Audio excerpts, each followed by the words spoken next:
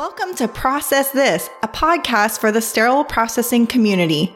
The Healthcare Sterile Processing Association, HSPA, invites you to log on, listen, and learn twice a month.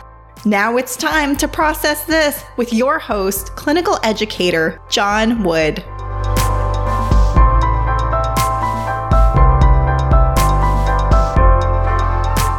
Welcome to the Process This podcast. This is episode number 79. Thanks for joining me. Today I'm speaking with Samantha Jacques and Chris Nowak, and we're discussing the MDSC, Medical Device Servicing Community. Now, you may be asking yourself, what is the MDSC, the Medical Device Servicing Community? Well, guess what? You're in luck. Stick around with me and let's find out.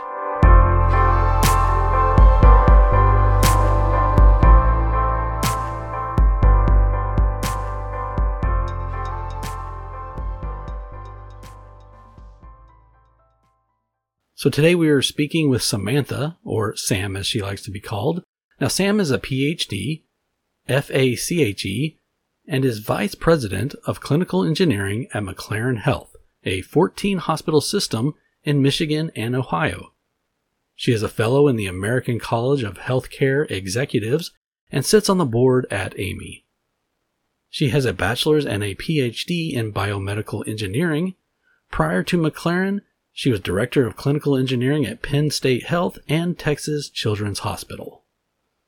We are also speaking with Chris Nowak, a Senior Director for Healthcare Technology Management at Universal Health Services, UHS. UHS is one of the largest and most respected hospital management companies in the nation. UHS's principal business is owning and operating subsidiaries such as acute hospitals, behavioral health centers, surgery hospitals, ambulatory surgery centers, and radiation oncology centers. UHS owns and operates 29 acute care hospitals and more than 300 behavioral health centers located in 32 states. Now, Chris oversees healthcare technology management for the UHS business. The HTM, formerly Clinical Engineering Program, includes all modalities of medical devices used in the diagnosis and or treatment of patients. So it's great to have both of these folks on the show. Like I said earlier, we are speaking with Sam and Chris, and we're talking about the medical device servicing community. Thank you for joining us today, guys. Hey, John. Thanks for the invite. Sam and I are very happy to be here talking to our brethren in the sterile processing community. We're connected at the hip, right? It's important that we are teamwork, really, because we're both there for the safety of the patient. So, John, we're looking forward to really having a great conversation today and telling you a little bit about the medical device servicing community. Let's start off with, what is the medical device servicing community?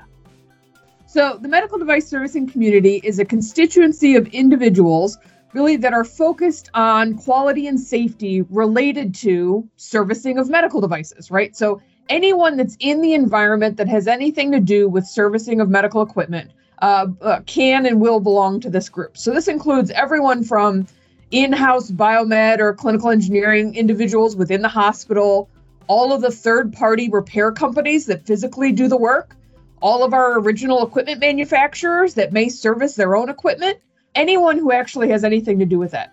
Our group, though, also includes constituencies that are impacted, right, by servicing. So this includes users of the equipment, you in the sterile processing community is one example, as well as associations that are out there, right, that such as we have the Anesthesiology Association and others, right, that give us feedback from a user perspective. Anyone who belongs to any of these different types of groups can become a member of the medical device servicing community. So this is, from my knowledge, from my experience, this is kind of a newer group, right? So how did it come to be? Yeah, John, let me jump in on this one. This group has probably been bubbling up for quite some time. The OEMs primarily focused on some discussion about folks who service equipment throughout the United States specifically. And there was a lot of controversy associated with some of the things that were being said in the healthcare community about servicing of medical devices. And there became a confusion about servicing medical equipment and remanufacturing medical equipment. The FDA got involved, and the FDA tried to really define those groups of individuals and who was doing what to medical devices, because obviously with medical devices, we have a 510K process that allows devices to be marketed in the United States. Mm-hmm. So the way the medical device servicing community got involved or got started was through this process of OEMs petitioning the FDA, health delivery organizations being involved, obviously a tremendous impact to HDOs, as well as third parties that were involved in servicing medical equipment. So I guess it was probably maybe about 2015, 2016, the FDA got us all together, health delivery organizations, third parties, and OEMs, original equipment manufacturers, got us together in Gaithersburg, Maryland, a short distance from the FDA headquarters, and we had a discussion. And there were hundreds and hundreds of people at this meeting. And out of that meeting, the medical device servicing community evolved. And it evolved from a perspective of trying to get all of us together, all of us that had, all of us stakeholders, if you will, including not only the users of equipment, but also patients and patient advocates associated with medical devices.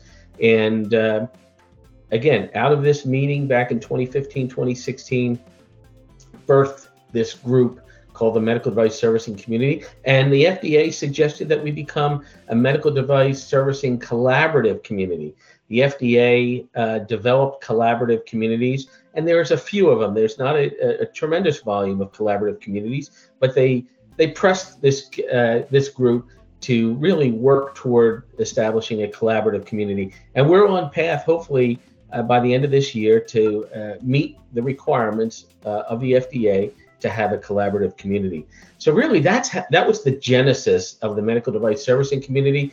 We continue to meet on a monthly basis. We have a steering committee, again, comprised of third party, OEM, health delivery organizations, and all of those stakeholders involved in medical devices or that are impacted by medical devices. So can you talk a little bit more about the purpose for this group? Sure, John, I can take that one. So the MDSC has a charter, and the official mission of the MDSC is to bring together a very diverse community of stakeholders. We want to advance three things, particularly the safety, the effectiveness, and the quality of medical device servicing. So all of the work that we do, all of the white papers we develop, all of the best practices we design and publish are really focused in one or more of those categories. And again, safety, effectiveness, and quality are really what, from a focus perspective, right, this very diverse group of individuals can get around, right? We all believe that keeping our patients safe is the number one priority. And so, right, working together, that's really what we're focused on is moving forward servicing to help our patients and keep our patients safe. Some of the listeners to the show here are going to ask this question is, what does this have to do with sterile processing? Why does this matter to me in sterile processing? Yeah, John, that's a great question. I'll jump in on that one. So it really does matter. Again, as Sam just identified, safety, effectiveness, and quality of medical devices in use in the healthcare environment.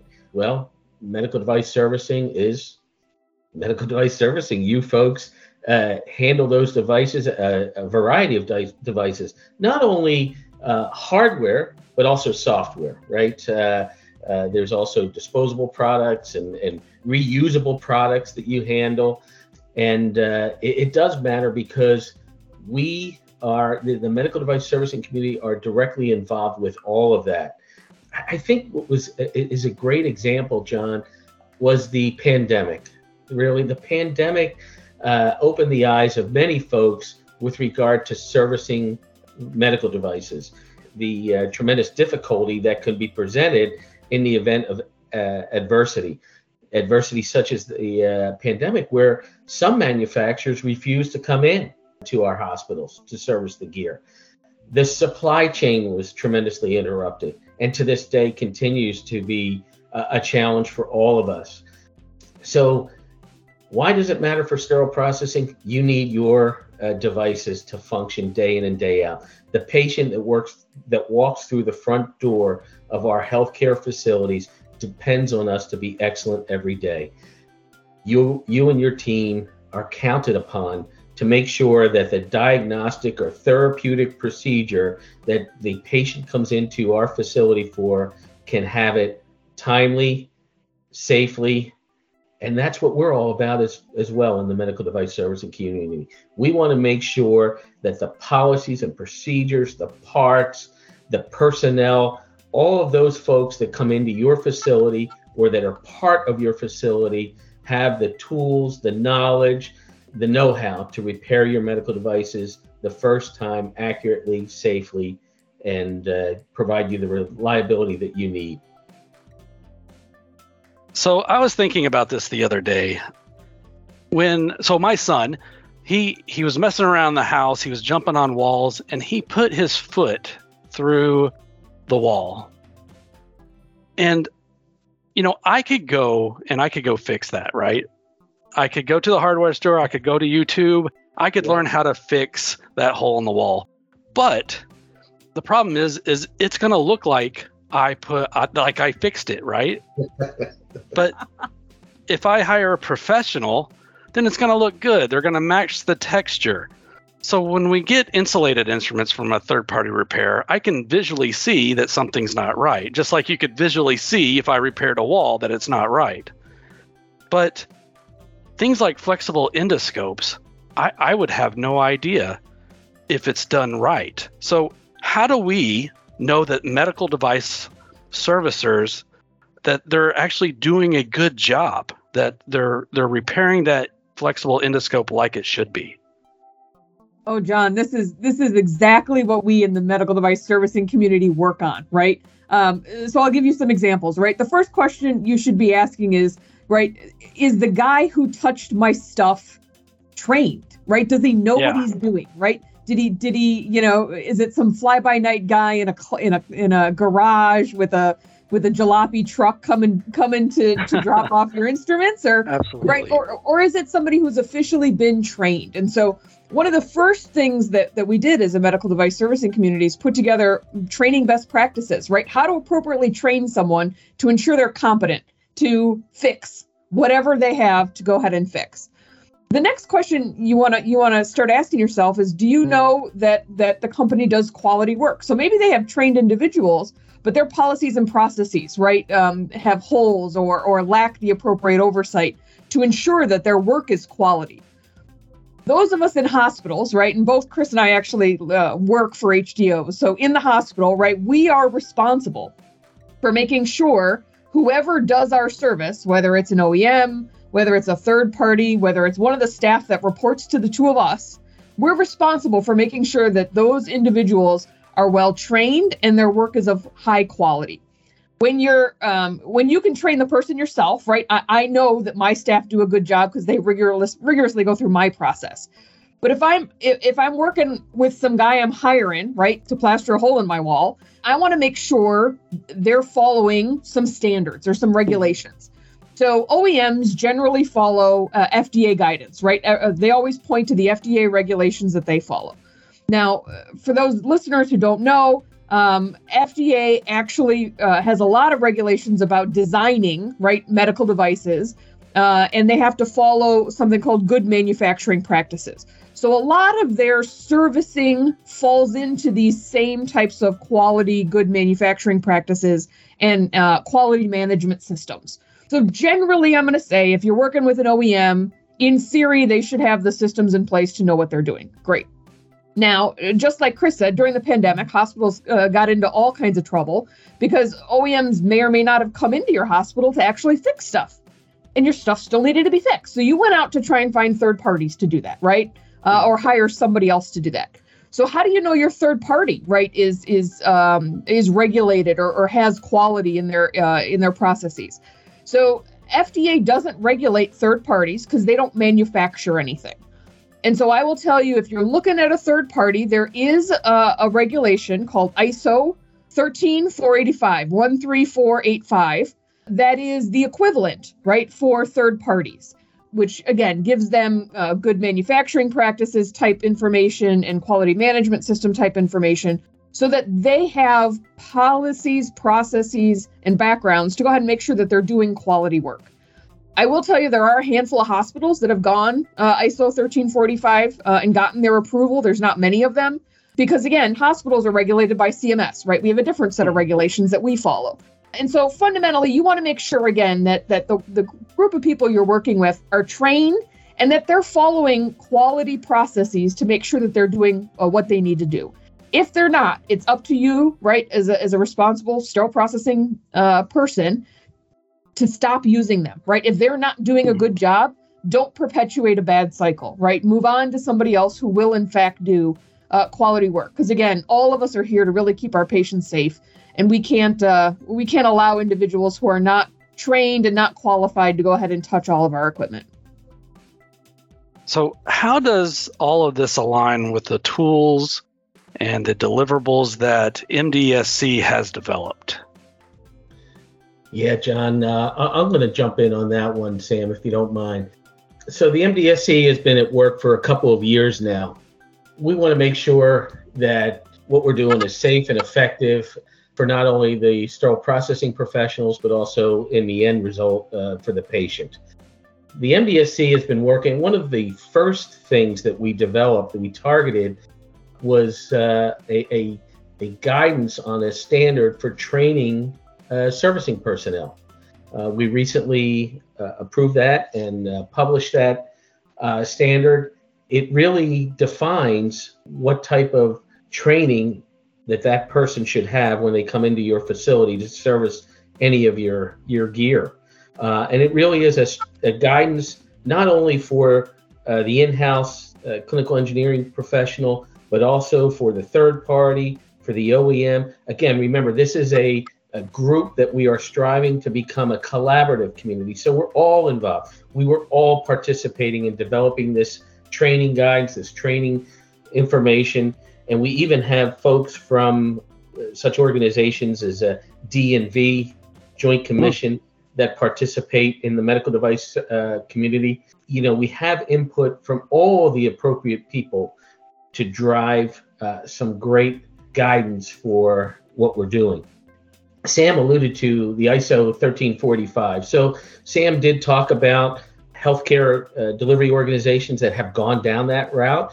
Some of them have ISO 9000 certification, which is again a part of a quality standard. So what we're trying to drive toward is a quality standard that we can all use, that we can all develop and use.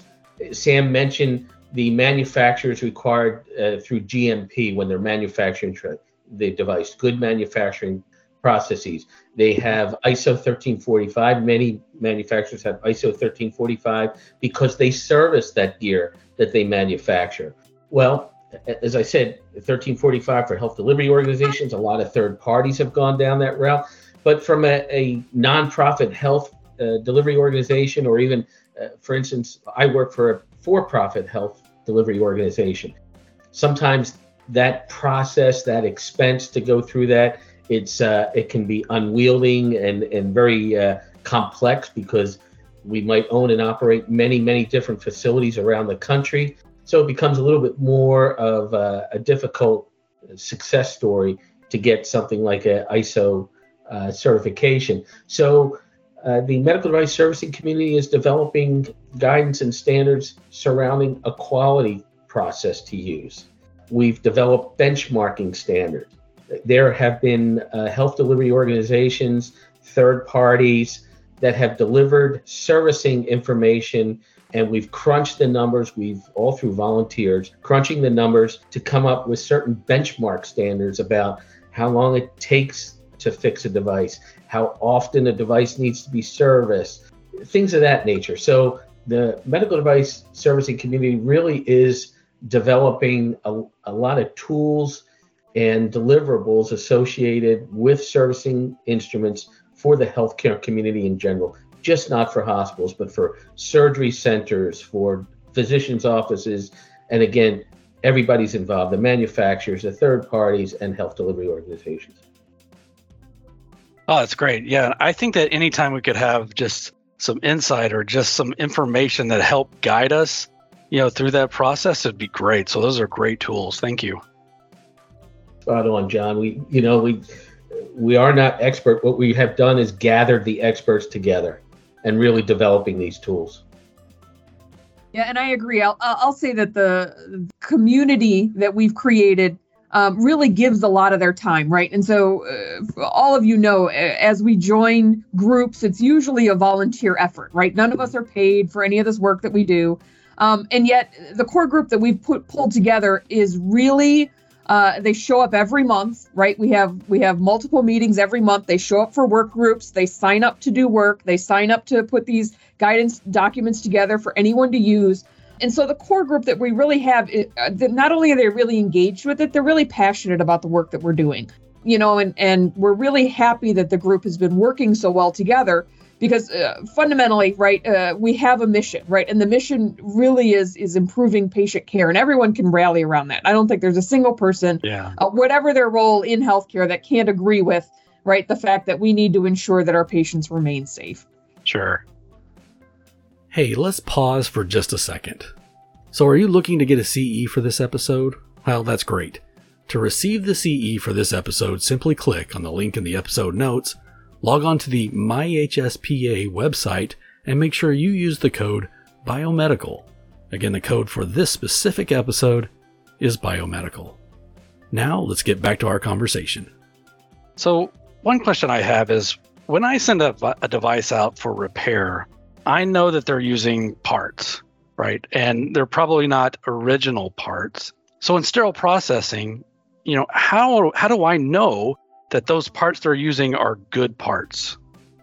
Yeah, that's a great question, John, because, sterile processing departments and those professionals in those departments, not only they send gear out, obviously you have people come in to service gear.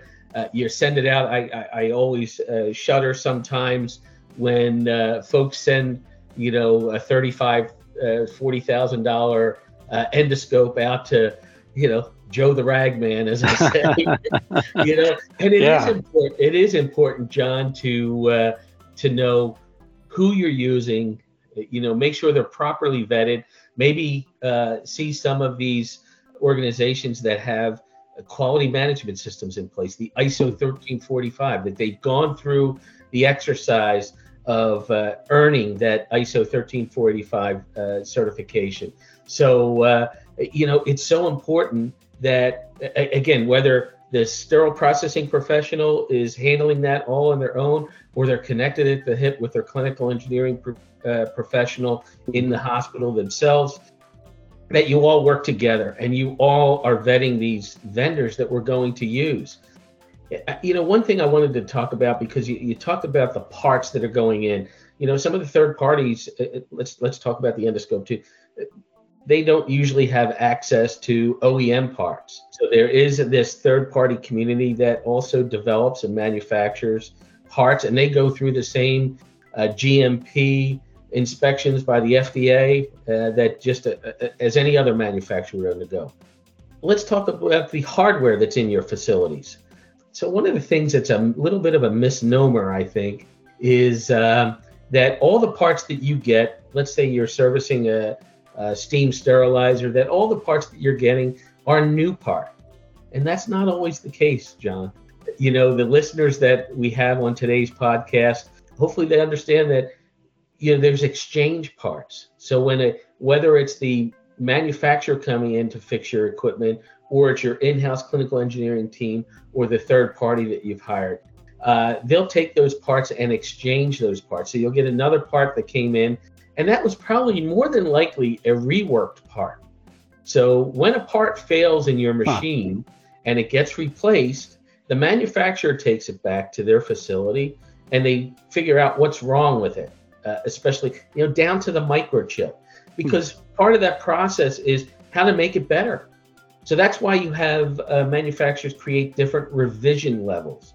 So they might have a part on a circuit board that, hey, you know what? It seems like this part always goes out after 6 months, or maybe after different types of uses, this part will go out. So they'll go out and they'll develop and specify a new part. They'll find a new integrated circuit that will perform better, that might take more electrical current than the old part.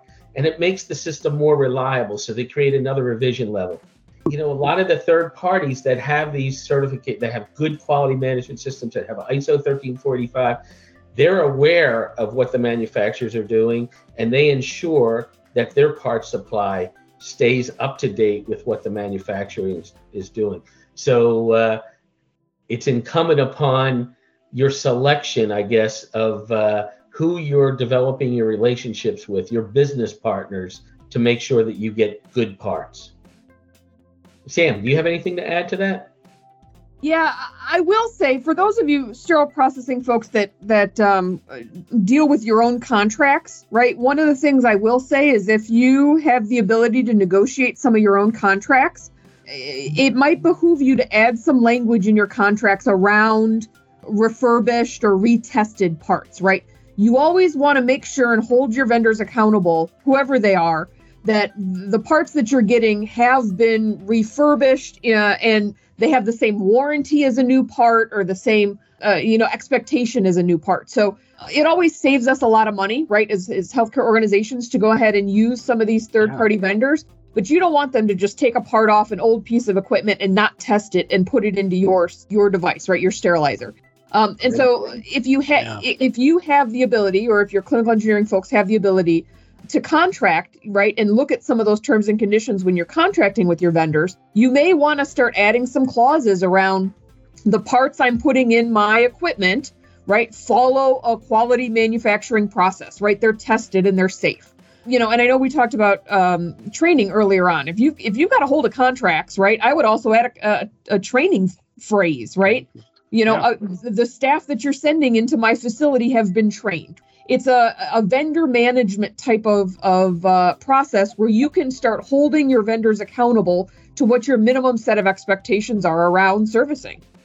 Yeah, and John, your folks on the podcast now, they should not be embarrassed, or they can ask the manufacturer, anybody, for competency documentation on the folks that are coming into their facility. That's absolutely 100% into the realm of responsibility. And they should be able to provide that to the sterile processing professionals that are requesting that information.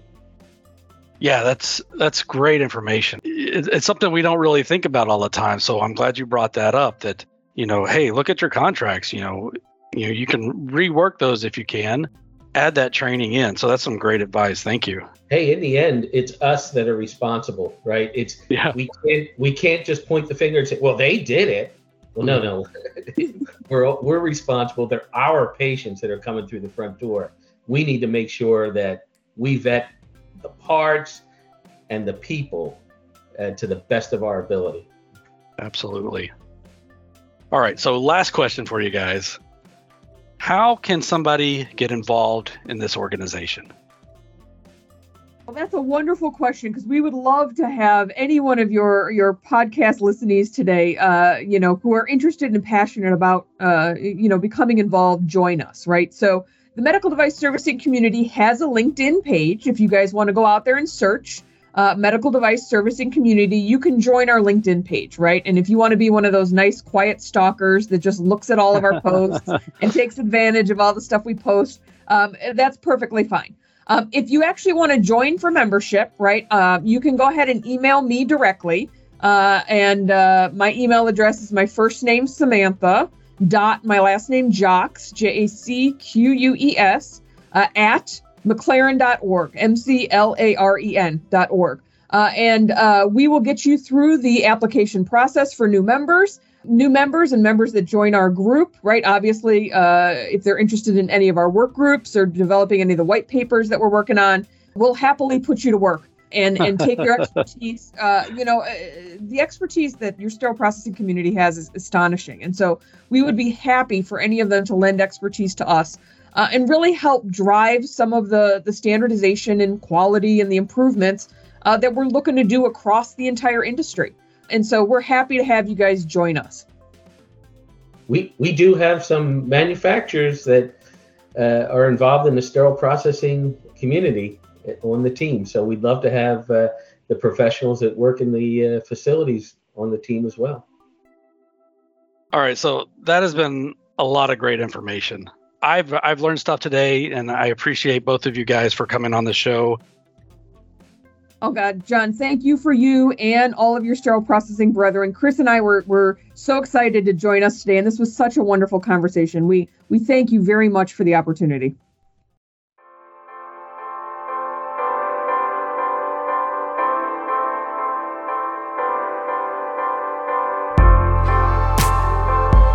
And that's all the time we have for today. Thank you, Chris.